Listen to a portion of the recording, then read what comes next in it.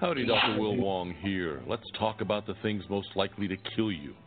You know, aside from doctors in the medical industry, which claim about 300,000 lives, if you combine the doctor's mistakes with hospital mistakes, with doctor-caused disease, and the side effects of drugs themselves, for example, aspirin kills about 18 to 22,000 people in the United States every year, the medical industry itself claims 300,000 lives a year on average in the United States.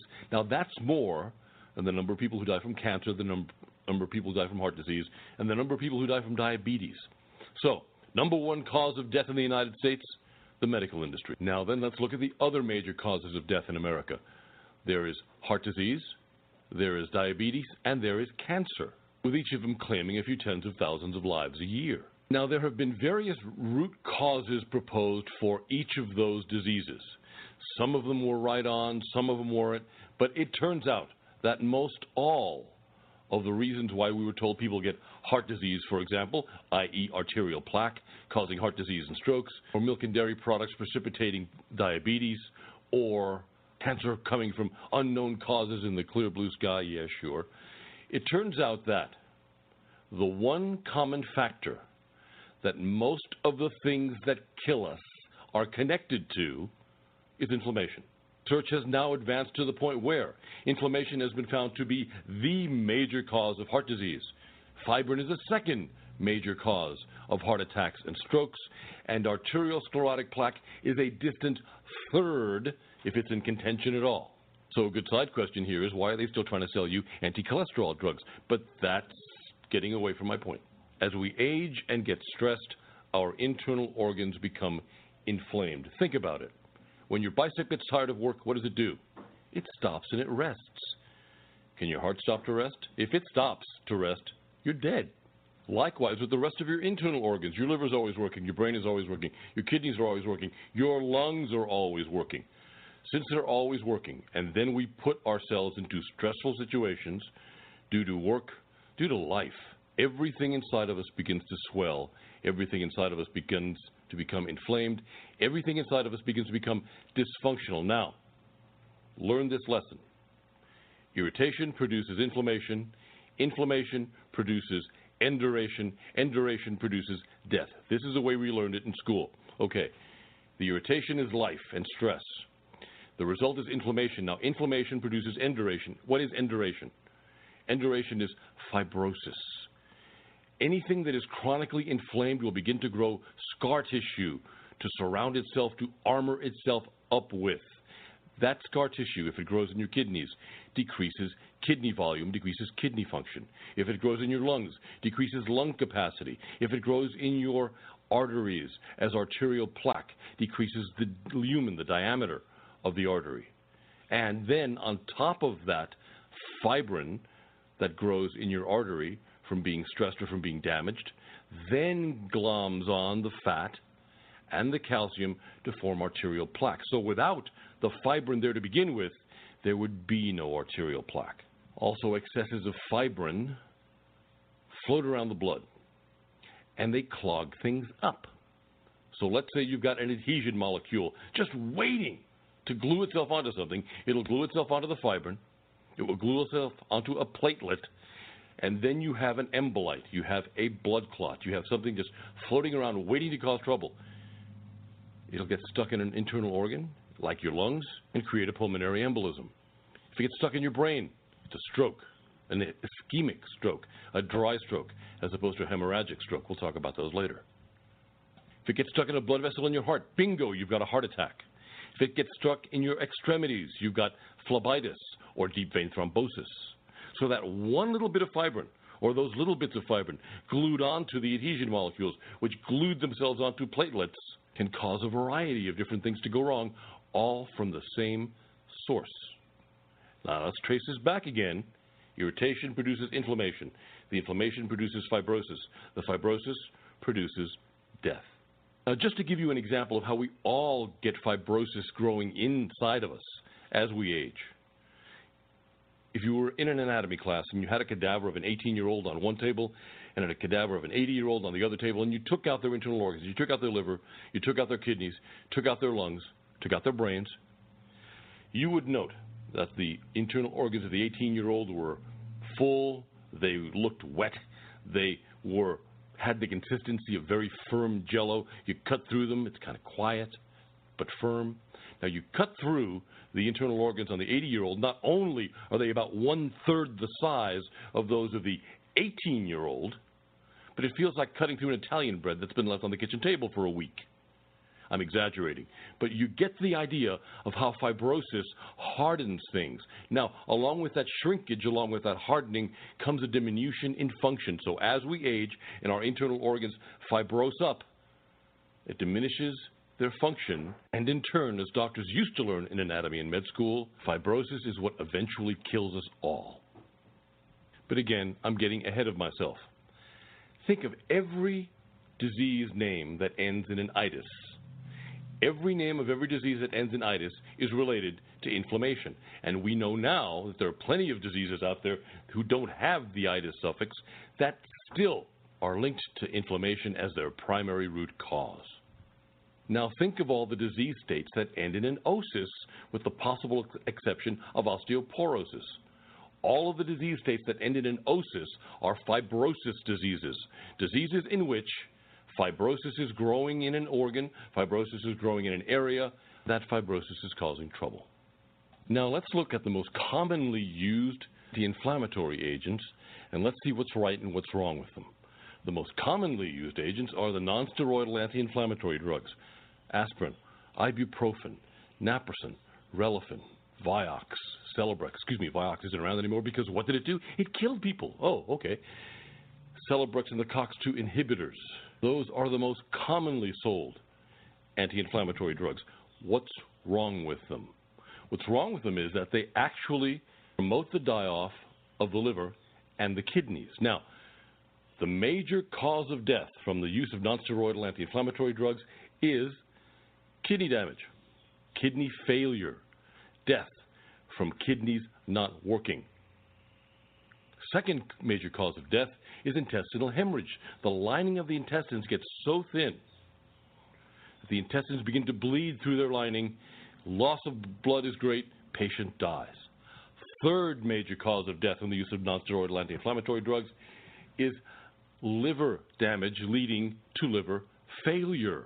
Liver performs up to 25 different functions. If any of those functions go south, you go south. But why and how do the nonsteroidal anti-inflammatory drugs do this? Well, the NSAID drugs work by stopping the production of little buggers called circulating immune complexes, some of which are also called cytokines. There are good cytokines and bad cytokines. The nonsteroidal anti-inflammatory drugs can't tell the difference. It stopped production of all cytokines, including the cytokines that run your kidneys, the cytokines that detoxify your liver, the cytokines that maintain the intestinal lining in its thickness and integrity. So in stopping the production not only of the pro-inflammatory cytokines, but of the good cytokines as well, you're killing Peter to save Paul, and both of you are going to die fairly quickly. In the United States alone, 18 to 22,000 people die every single year from the regular use, not from the abuse, but from the regular use of aspirin, ibuprofen, naproxen, Relafin. Of the COX-2 drugs, which are not supposed to have any of the anti-liver, anti-kidney, or intestinal effects of the COX-1 drugs, well, Vioxx, Celebrex, and Bextra have turned out to be causing heart attacks, to be causing strokes, to be doing the things it wasn't supposed to be doing, like creating inflammation. Vioxx by itself killed 59,000 people and wound up landing another 139,000 in the hospital with heart attacks and strokes from all the inflammation it was causing to the heart and to the blood vessels. Does that make sense? These miracle drugs were not sufficiently tested before they were FDA approved. And yes, we know the FDA is the best government agency money can buy. Congressman Jack Kemp told us that back when he was Secretary of Housing and Urban Development. Everyone who works at FDA came from the drug companies. When they leave FDA, they're going back to the drug companies. They know what side they get buttered on. I could go off on a whole tangent for an hour on this particular subject, but let me stick to the subject at hand. So then the next thing given, upline, if your inflammation is really, really bad, are the corticosteroid drugs, which for short-term use are actually pretty good. These adrenal hormones work very well at very quickly reducing inflammation. The danger comes when you use them long-term. Prednisone, hydrocortisone, all have horrible, horrible, horrible side effects. Specifically, water weight gain to the point where it adversely begins to affect your heart, and it changes the shape of your bones.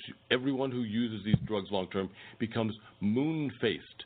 The bones in your skull get rounder and larger because the corticosteroids cause flat bone to grow.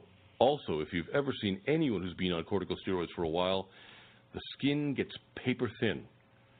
These people have severe hemorrhaging under the skin, and the skin gets so fragile that bumping up, even gently, against a piece of furniture will tear a flap of skin off. Now the natural health food folks are telling us that the omega oils, the omega-3s, the omega-6s are wonderful anti-inflammatory agents.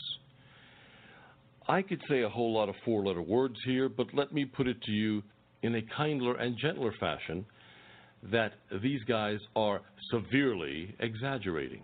The actual anti-inflammatory effect of even large doses of the omega oils is comparable to less than that of a baby aspirin, if you're lucky.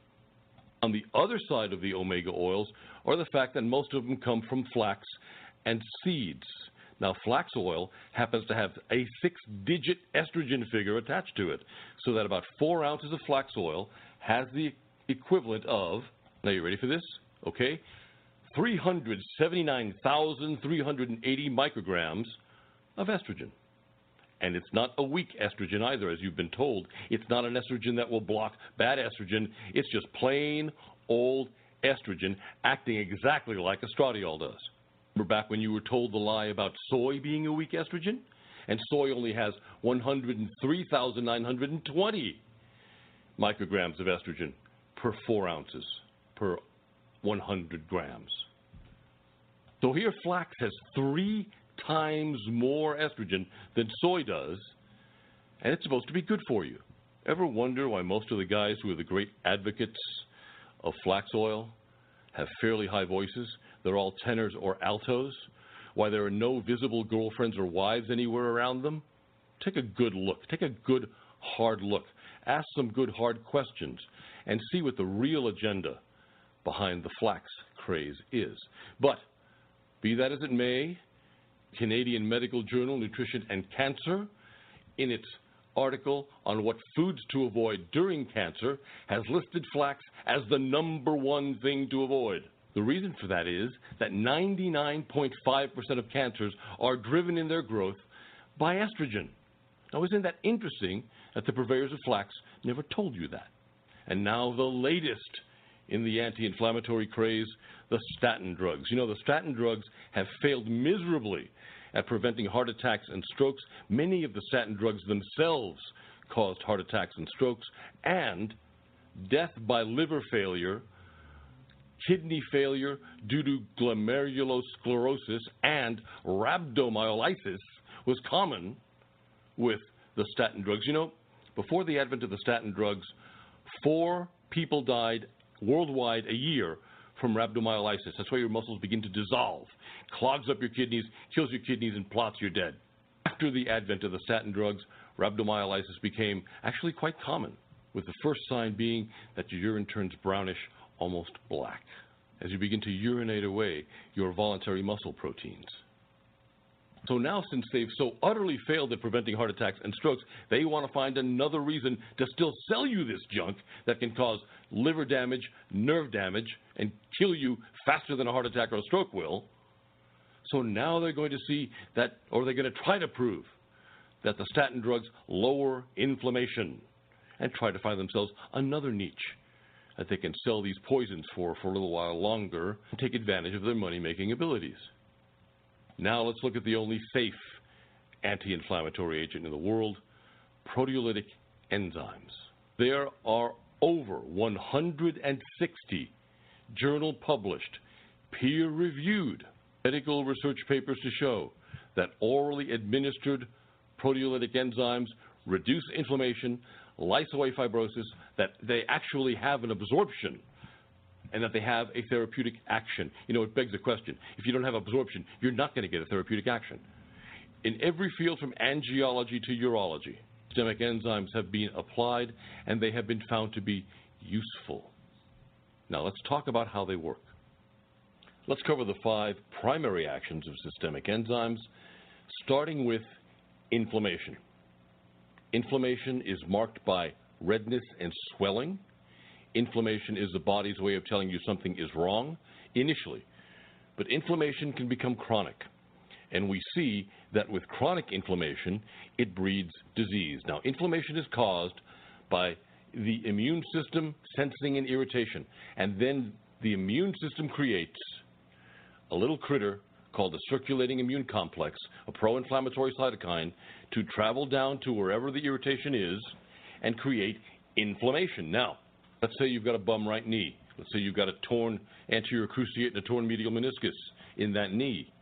Your body will create a circulating immune complex specific to your right knee. Won't go to your elbow, won't go to your brain, won't go to your heart, won't even go to your left knee. It will go to your right knee only, and this is via the science of protein tagging. The Nobel Prize, I think in biology, was won in 1999 for the discovery and the development of the theories of protein tagging.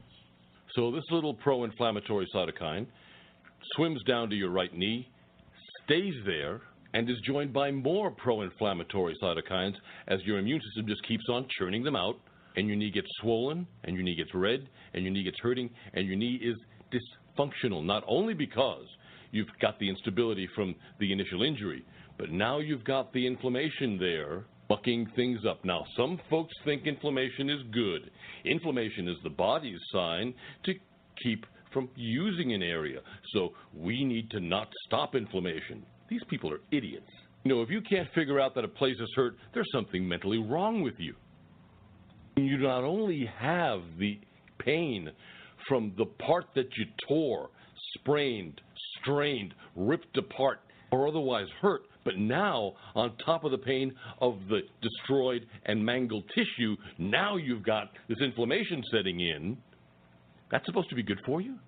Yes, it brings a whole lot of blood, and that blood, these people say, is supposed to help speed the healing. Let's see what that blood actually does. That blood takes the tissue that's already torn and pulls it further apart. That blood and lymph fluid balloons an area to the point where it becomes so totally dysfunctional that you might even block circulation, as in an anterior compartment syndrome of the leg. You can block circulation and the whole dang limb can become gangrene.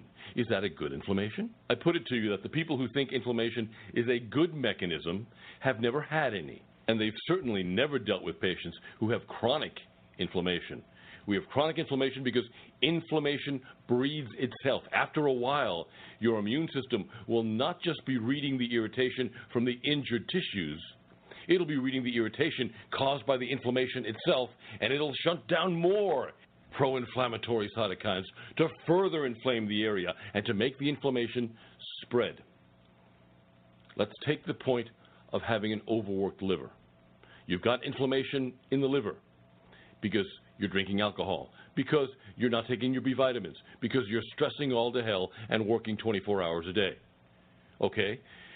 That inflammation now spreads to your pancreas, because inflammation, like fire, spreads. And what happens to your pancreas? Your pancreas now becomes diabetic. So now you have a sick liver and a sick pancreas. Okay, from your pancreas, where does it spread? It spreads into your kidneys. And your kidneys begin to get fibrosis, glomerulosclerosis inside of it. And that glomerulosclerosis begins to cut back on your kidney function, which in turn begins to kill you. Am I making my point here? Inflammation, like wildfire, spreads. There is no such thing on God's green earth as good inflammation. And anyone who thinks inflammation is a useful tool for healing has never had or has never had to deal with patients with either acute inflammation or with chronic inflammation, because both of them can lead to some very bad things. Okay, so now that we put those silly notions to rest, let's continue. 60 years of research and 60 years of clinical experience in German, Central European, Japanese, and Asian medicine show that orally administered proteolytic enzymes do get absorbed despite their huge size. Here in the States, it's still taught that enzymes don't get absorbed, that they get broken down into more simpler proteins. That does not happen. And anyone who is still teaching that silly notion is 60 years out of date. But then again, lots of stuff in American medicine is 30 to 40 to 60 years out of date. But let me not go there either. Let me stick to brass tacks and stick to the subject of enzymes. The enzymes get absorbed through the intestinal wall, go into your bloodstream, and while they're there, again, due to the science of protein tagging, the enzymes can tell the difference between what's floating around inside of you and can tell the difference between an endogenous protein, like your muscles, your internal organs, and an exogenous protein, i.e. a parasite, a piece of steak, or a pro-inflammatory cytokine that your immune system has tagged as an exogenous protein so that your enzymes would know not to let too many of these guys accumulate and would eat them away and would help to control the inflammation. Think of how inflammation was back when you were a kid. You twisted an ankle, swelled up a little bit, your pro-inflammatory cytokines came in, your pancreas was making a ton of proteolytic enzymes back then. You were using proteolytic enzymes up by the tablespoon, and it shunted a good many of these proteolytic enzymes down to the injured area, ate away at most of the pro-inflammatory cytokines, and began the healing process. Because it's been shown in German research that proteolytic enzymes help to speed the healing of tissue. So you were a kid. How long did that twisted ankle last? An hour? 15 minutes? How long was it before you were back in the game? That same level of twisted ankle after the age of 27 would lay you up for 3 weeks. Why? The body makes a finite amount of proteolytic enzymes in a lifetime. We use most of those proteolytic enzymes up by the time we are 25 to 27 years old. At 27, the body begins to dole the proteolytic enzymes out with an eyedropper instead of with a tablespoon, because it knows that if it maintains the level of proteolytic enzyme output that it had for the previous 25 years, you'd be dead by the time you were 40. Now, before any of you people, especially you docs, tell me that the body doesn't work that way, think of dopamine. We make a finite amount of dopamine in a lifetime. When you use up your stock of making dopamine, within 3 days of making your last drop of dopamine, you're what? You're in a premorbid condition? Yes, doc. And you are what? You're frickin' stone cold dead. Remember that mechanism? If you don't, please refer back to your Guyton's physiology. Well, the same thing goes for your pancreas. The cells in your pancreas will only work for so long before they begin to die out, just as the cells in the substantia nigra of the brain will work for only so long before they begin to die out and dwindle in their number. And when the cells in the substantia nigra begin to die out, somewhere around 40, 45, you have a 1 to 10% loss of dopamine making every year until death. Likewise, at 27, which we know from the physiology textbooks is the beginning of old age, we have a downturn in the production of proteolytic enzymes by the pancreas. And as the cells reach their limit and begin to die out and they don't reproduce as fast, you have a diminution in the level of proteolytic enzymes seen in the body with each consecutive year. And we know, we can see and feel the effects of the diminution of our own production of proteolytic enzymes because we can feel the inflammation setting in. How many folks out there don't feel worse at 35 than they did at 25 or 27? How many aches and pains begin to set in? How many of those old athletic injuries have come back to revisit you? Look at the downturn in your physical appearance between 27 and 35. Look at what's happening to the wounds when you cut yourself. Back when you were a kid, you'd cut yourself, and the wound would heal with a beautiful, pliable, almost invisible scar. Now what happens? The scar is bumpy, lumpy, hard, full of scar tissue, full of fibrosis, full of keloids, and it's ugly. It's inflexible. Why? We'll get to that when we touch on fibrosis. But the main reason why is because we are making less and less of our own proteolytic enzymes than we were before. Guyton's told us that old age began at 27, but it took Dr. Wolff and Dr. Ronsberger to explain why. Now let me briefly here give you a little bit of history on the use of enzymes in medicine. In 1912, Dr. John Beard would use an extract of freshly killed sheep pancreas to treat pancreatic cancer, and he had a very high rate of remission. When the docs in London tried to replicate his studies, they used pancreases from sheep that were not freshly killed. They'd been hanging around for a while, and they got no results, so they declared Dr. Beard a quack. What they did not know is that the freshly killed sheep pancreas contains a ton of pancreatin, which is the primary enzyme of the pancreas, and pancreatin contains trypsin and chymotrypsin, both of which eat cancer cells. But no one knew anything about this back then because enzymes had not been isolated. It took the 1920s and the work of Dr. M.L. Rothi in India to first isolate the enzyme papain. And then from papain, Dr. Rothi isolated a number of other enzymes. And to this day, almost 100 years later, the Rothi family in India runs the most scientific enzyme production facility in the world. These guys are outdoing the Germans and the Japanese in making proteolytic enzymes and in making enzymes not just for medicine, for supplementation, but also for industry. Okay, we come to the 1930s and Dr. Max Wolf. Now, Dr. Wolf was an OBGYN who had 7 PhDs on top of his MD. He was an Austrian doc who practiced in New York, and he did research on enzymes at Columbia University. In the 1950s, he had put together a concoction of proteolytic enzymes that he used to fight inflammation and fibrosis. At that time, he was working for Pfizer, and he tried to sell the concoction to them. They didn't want any part of it because, being natural, it couldn't be patented, and they didn't see how they could make any money off of it. Yes, they said your studies are very valid. Yes, the stuff really works, but we can't make any cash, so we don't want to know about it. So Dr. Wolf got together with Dr. Karl Ronsberger. They bought a company called Mucos Pharma in Germany, and using the enteric coating technology developed by Dr. Laserwasser at Mucos Pharma, they came up with the world's first proteolytic enzyme supplement. Along with that, they did about 160 pieces of research on the application of systemic enzymes in every field, from blood flow to inflammation to renal fibrosis to sports medicine, you name it, they likely did a study on it. Now, all these studies were peer-reviewed and journal-published, and they were the beginning of the systemic enzyme research field. Right now, there are almost 200 studies in the field of systemic enzyme research, validating both the anti-inflammatory and the anti-fibrotic effects of orally administered proteolytic enzymes. And currently in the United States alone, there are some 70 to 100 different proteolytic enzyme supplements available on the market. Now, most of those are clones of other supplements. Some are rather unique. Some of them work. Most of them don't, because the people who package them together don't know the difference between a live and a dead enzyme. They don't know how to protect them. They don't know how to coat them. They don't know how to properly package them.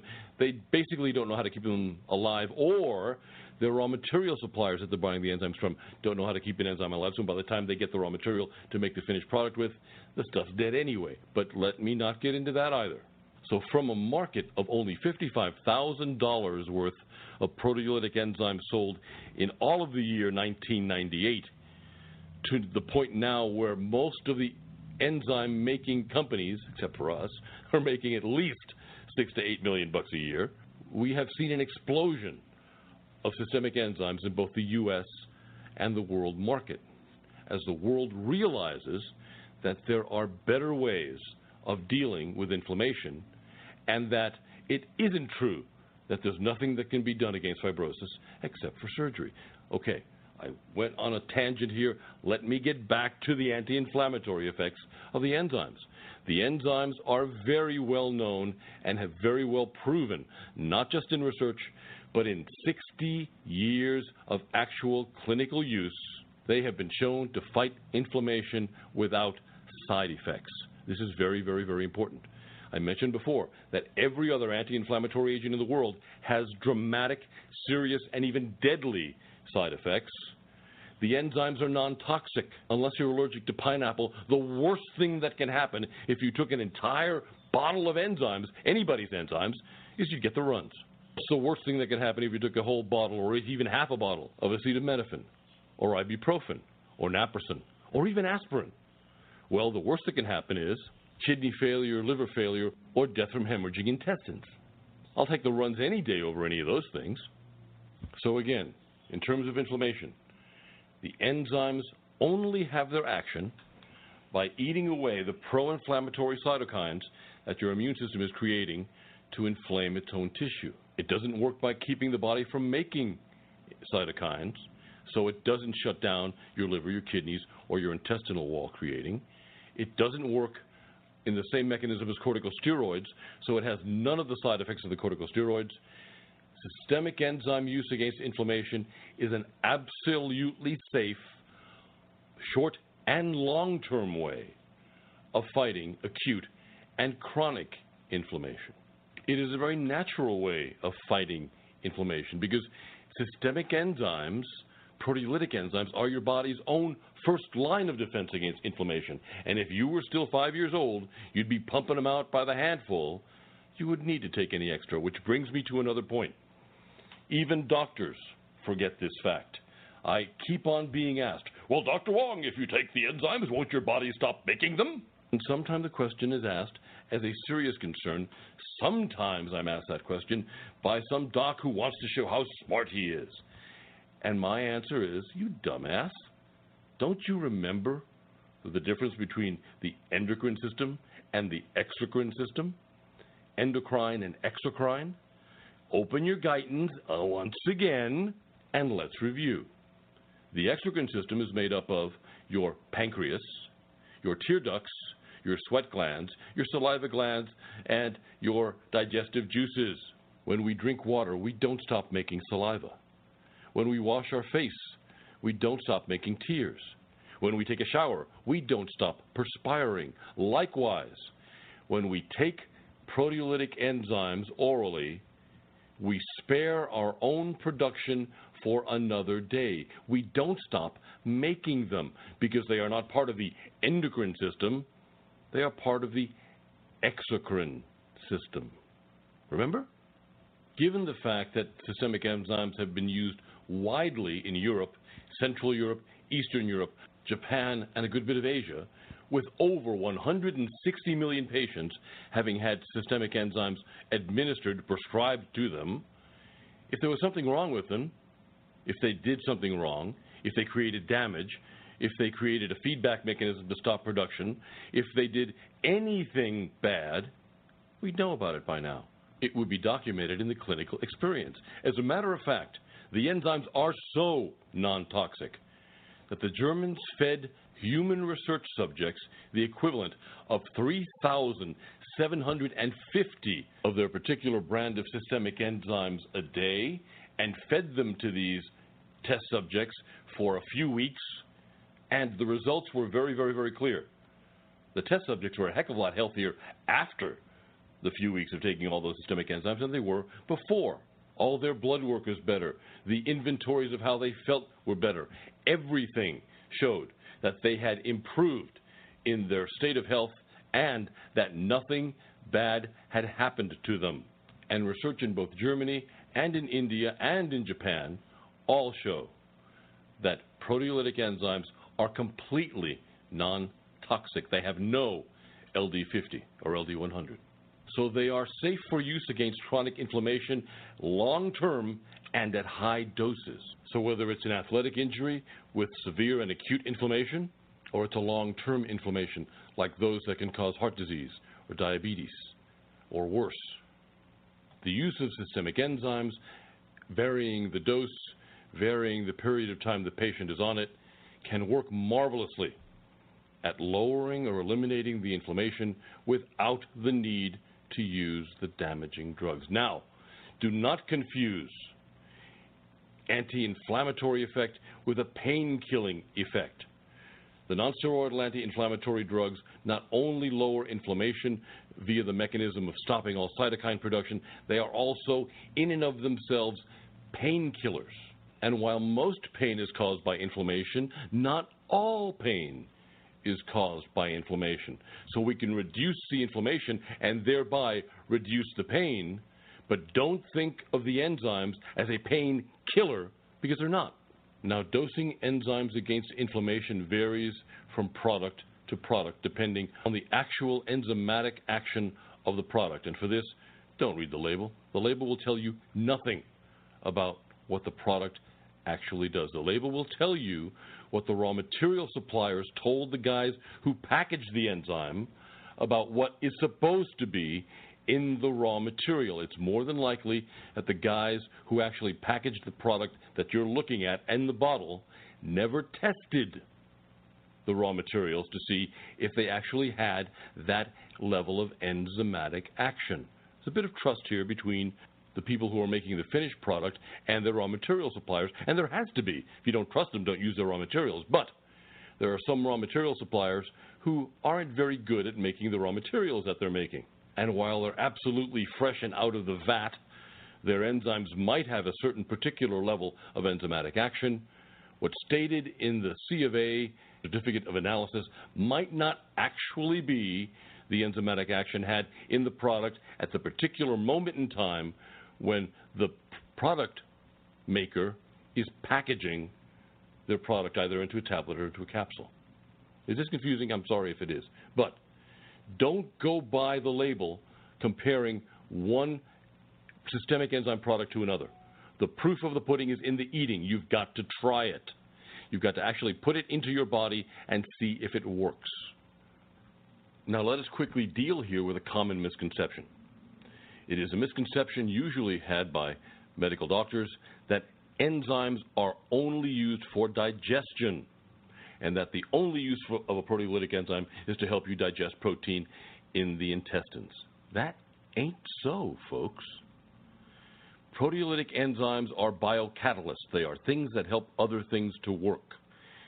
They speed up chemical reactions. The 4 or 5 proteolytic enzymes that you either make or you eat create what we call the enzyme cascade. They, in turn, create between 2,000 to 3,000 other enzymes, which in turn create between 25 to 35,000 other different enzymatic reactions in the body. Without enzymes, it would take you about 15 minutes to bat your eyelid and a half an hour to bend your elbow. The chemical reactions for all that would be extremely slow without the enzymes.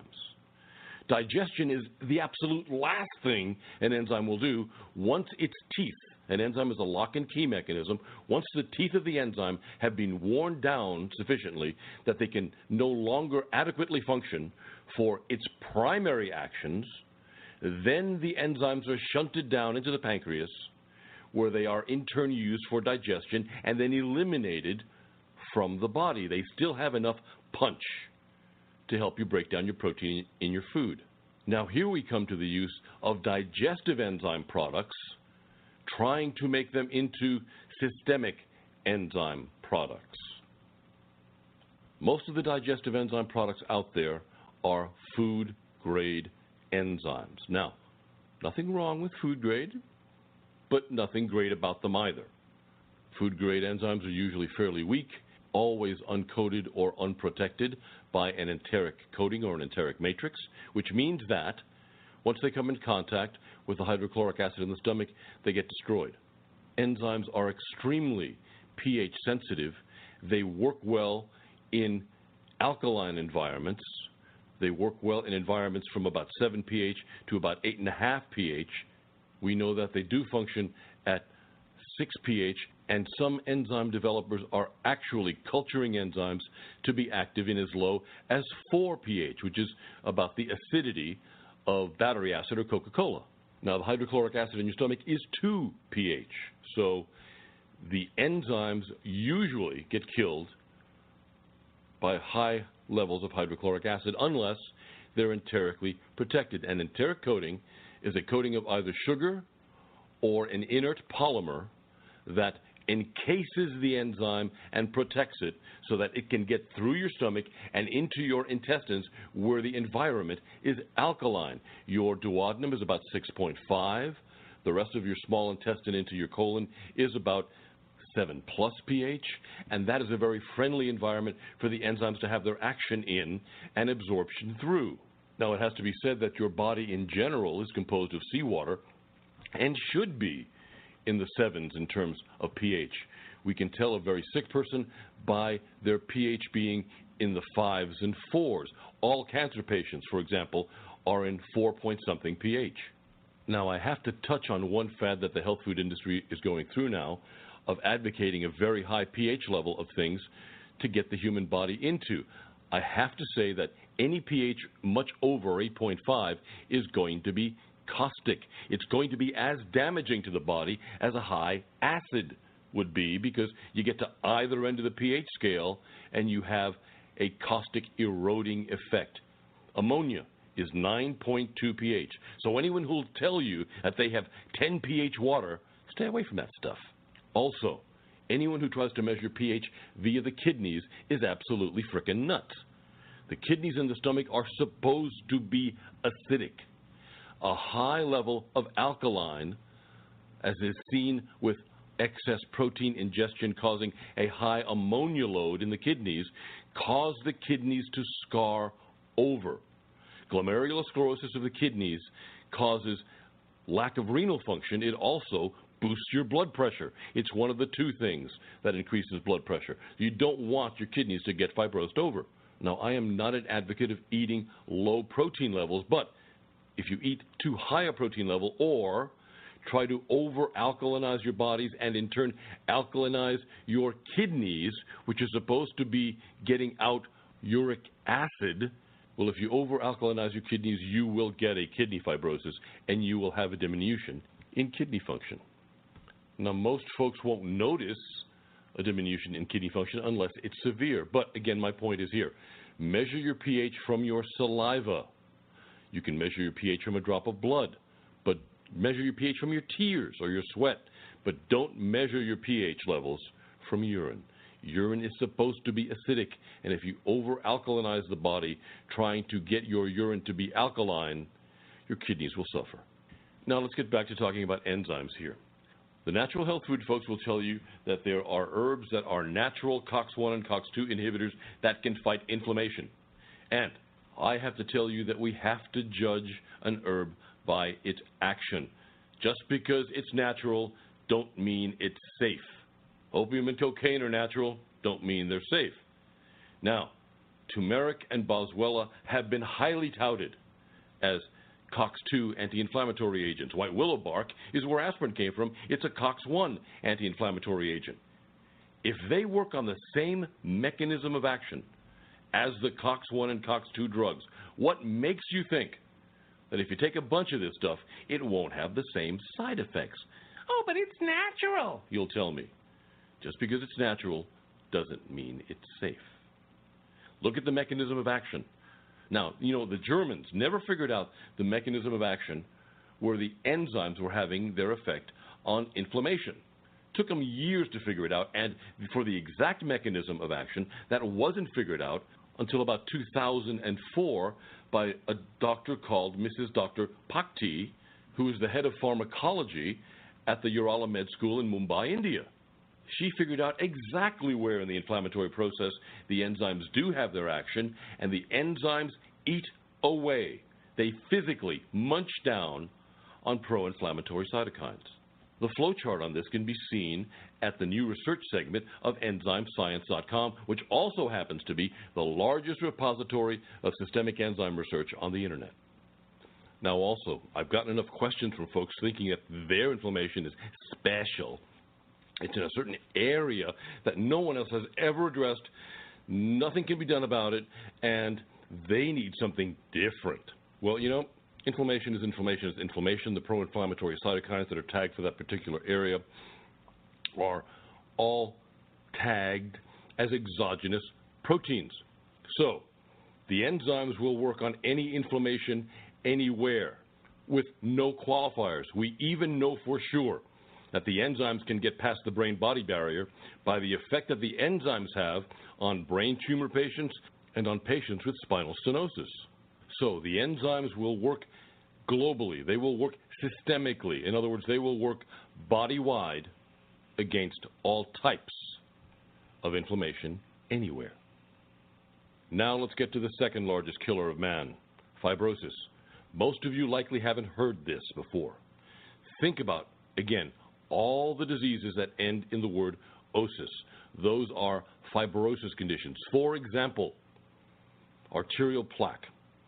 When an artery is damaged, strained, or somehow lesioned, it develops a patch over the lesion consisting of scar tissue. That scar tissue forms a spider web-like framework around which fat, calcium, and heavy metals glue themselves. They glom themselves onto this framework, and bingo, you've got arterial plaque. You've just broken a limb. You've just had surgery.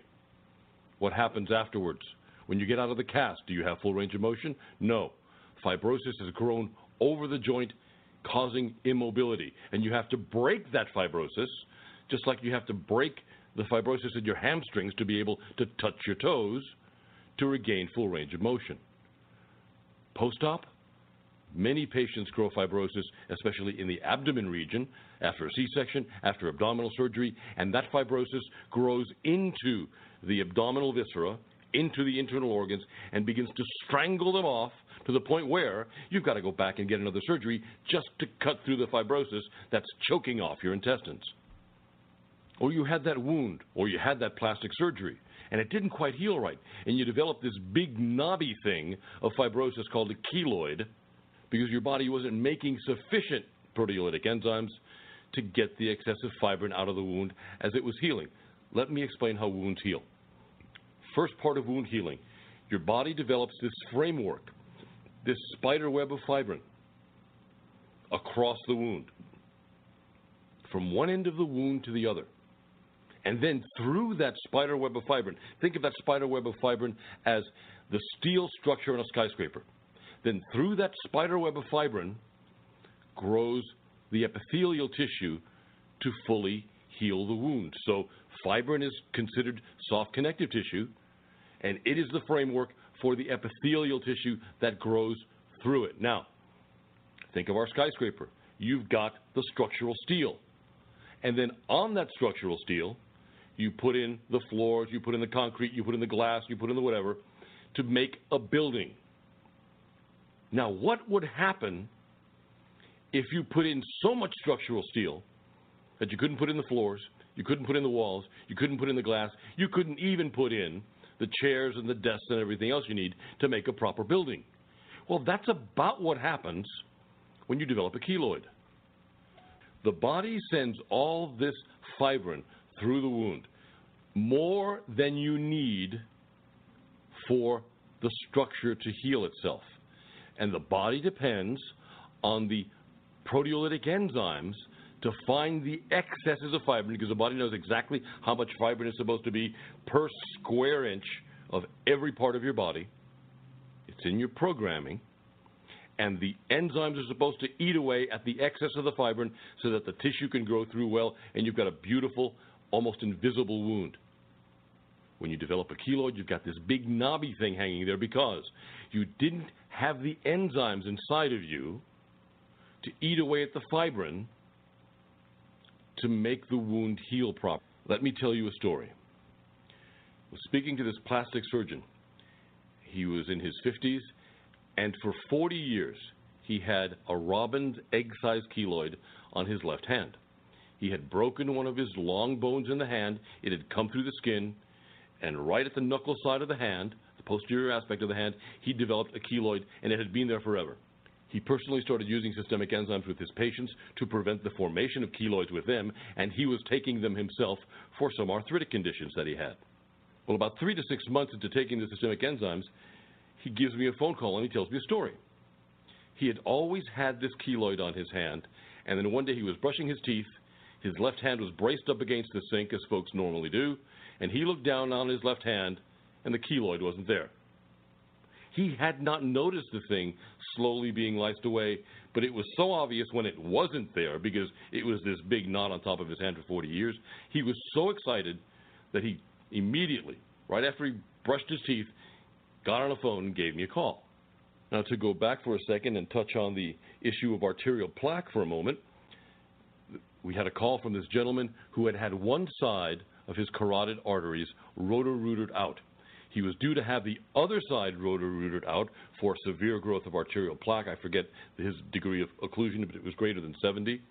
And he got the flu. He had to wait and postpone the surgery until he got over the flu. Well, certain things happened, and he did not get to have the surgery till about 6 months later. When he went to do the prep work for the surgery, his doctor did a Doppler ultrasound, again, to try to determine the size, position, and degree of the occlusion, of the blockage in the other carotid artery. Well, he couldn't find anything. And then he went over all the other arteries he knew where there were blockages, and again, they couldn't find anything. This fellow had been on systemic enzymes for the better part of 6 months, again, to try to cope with some inflammation from his arthritic conditions.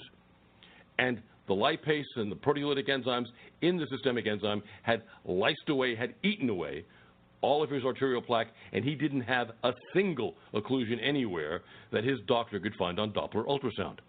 In another like story, spoke to a gal a good number of years ago whose dad had severe clogging of both of his carotid arteries. He was getting almost no blood to his brain. He had a 95-plus degree of occlusion in his carotid arteries. He was not conscious during the day. They wheeled him around in a chair, and when he was conscious, he was incoherent. He was babbling. Couldn't say a full sentence, couldn't get out a complete thought, and then he'd go back to sleep again. Well, his daughter got him on high doses of the systemic enzymes we had available back then, and in 6 months, he went back to Johns Hopkins to get his degree of occlusion measured because now he was awake most of the day. Now he was fully conscious most of the day. Now he could make complete sentences. He would have complete thoughts. He would have entire conversations with his kids. And from 90-some-odd% occluded, he was now only 60-70% occluded. And when I spoke to his daughter again some months after that, he was even less occluded, and the doctors were astounded because they had done nothing, drug-wise or surgically, to open up this man's carotid arteries. Now let's look at the fibrosis that happens with normal aging. As we age, our bodies become inflamed, and that is made worse by the estrogen dominance we all get, guys and gals all get, round about the age of 40, 45, although these days we see it happening in folks as young as 35. Now, you postmenopausal gals will tell me, I don't make estrogen anymore. Actually, you do make estrogen, and estrogen is all that you're making. You are estrogen dominant because even though you have a lowered level of estrogen production, you're not making progesterone anymore because you're not making babies. You're not making testosterone anymore because you don't have to be horny because you're not making babies. So without making testosterone or progesterone, estrogen's all you've got left. Now, any guy over the age of 40, 45 is so estrogen dominant that I guarantee you that if you did hormone tests, he would have more estrogen floating around in him than his wife does. This is a period of life when guys go from watching Conan the Barbarian to somewhere in time. This is why really older guys cry at commercials. And as we know from our experience with HRT, as we know from our experience with birth control pills, as we know from the combined medical experience with estrogen, estrogen produces fibrosis.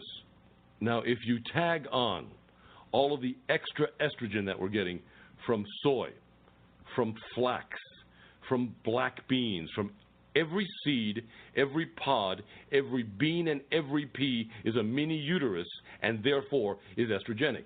You know, we've just found out that soy has a ton of estrogen. Well, guess what, folks? Flax has 3 times more estrogen than soy. And all those estrogens are combining together to form inflammation and fibrosis. Folks who are obese, their own fat cells are making more estrogen, and that is the reason why medicine is saying that obese people make hormones to produce inflammation. But they're not telling you what the hormone is because they don't want the liability of telling you what the hormone was if you found out that estrogen causes not only weight gain, as we know from HRT and birth control pills, but estrogen also causes inflammation. As a matter of fact, I will go as far as saying that estrogen is the hormone of planned obsolescence and death, because it is the hormone that leads us to the inflammatory and fibrosis conditions that take us to the point of death. So when I spoke about that 80-year-old cadaver with the shrunken organs and the fibrosis all laced through it, we were talking about someone who got that way because of estrogen dominance, causing inflammation, causing fibrosis, bringing about whatever disease went and killed them. So up to this point, medicine has tried to prevent the formation of keloids. It has tried to prevent the formation of fibrosis by fighting the inflammation. But now we know that you can't use any of the medical anti-inflammatory agents long-term because of the harm that they do. So how do we fight fibrosis? Well, up to now, surgery has been the only way of getting rid of excessive amounts of fibrosis. Let me touch on one more thing. I almost forgot to mention one of the most important forms of fibrosis, which is excesses of fibrin and fibrinogen in the blood. Again, as we age because of the lack of proteolytic enzymes, a lot of fibrin is found floating around in blood. Now, that fibrin is good. It's waiting to help piece you back together again should you have an injury. It's waiting to rebuild your soft connective tissue inside of your body. But when you have too much of it, it sticks itself to the adhesion molecules, and then those adhesion molecules on top of the fibrin glue themselves onto platelets, and bang, you've got an embolite. You've got a blood clot. And that can cause everything from phlebitis to deep vein thrombosis to a dry stroke or heart attack. So what can you do about all this fibrosis? What can you do about the adhesion molecules? What can you do about any of this stuff? Because medicine says there ain't no cure for it. Again, only medicine in the United States says there ain't no cure for it. We can lice away at excesses of fibrin. We can lice away at excesses of fibrinogen. We can lice away the adhesion molecules that we don't need via the use of systemic enzymes. Given enough months and enough dosing of systemic enzymes, we can lice away, we can eat away at postoperative scar tissue, at keloids, at arterial plaque. We can lower our level of fibrosis within our internal organs, especially the kidneys. You know, one of the things that I like doing with kidney cyst patients or with glomerulosclerosis, with kidney fibrosis patients, is to tell them to take a tinkle, but don't flush. Wait a half an hour and go back, maybe with a flashlight, and take a look at what's floating at the top of the water there. You'll see little things that look like tiny bits of fiberglass. That's all the fibrin that has been eaten away from the glomeruli that is now floating in the urine because the body got rid of it. Now let me explain something here. The glomeruli are the filtering fingers of the kidneys. And I want you to think about your fingers sweating, because that's about the way the mechanism is. Your blood pressure forces fluid through these fingers, and the fluid virtually sweats through these little fingers and then drops into your kidney. The fingers are the filters for the fluid. They filter out the uric acid and the metabolic wastes from the blood. Now, what would happen if you put a partial rubber glove over your fingers? You wouldn't be able to sweat as much, would you? The sweat wouldn't get out. So what would your heart have to do? Your heart would have to increase the pressure on your bloodstream to force the same level of fluid through a smaller filtering space. Your kidneys demand a constant level of inflow and outflow in order to maintain proper health, in order not to dry up, because the drier it gets, the more fibrosis it gets. The wetter it gets, if it gets too wet, then it gets backed up, it develops infections. So your kidneys don't like it to be too wet or too dry, they want to be just right. And in order to maintain that just right moisture in the face of glomerulosclerosis, then it needs to increase the blood pressure to get the same amount of fluid filtered through a smaller size filtering medium. And this is the second reason for high blood pressure. By the way, the first reason for high blood pressure is occlusion in the peripheral microcirculation system. In other words, you've got little tiny fibrin clogs in your little itty-bitty blood vessels in your arms and legs. And, you know, something, the enzymes can take care of that too. One of the messages we always get from gals who've had poor circulation, cold hands and feet, who start using the enzymes, is that they tell us that they feel this itching in their skin, like 1,000 ants are under it, or they might have an ache, or they might have this pins and needles effect. And then all of a sudden, within a week or two, gosh, their husbands don't recoil when they go to warm their feet on them anymore because their feet aren't cold. Their hands aren't cold. They're pinker. They have better circulation.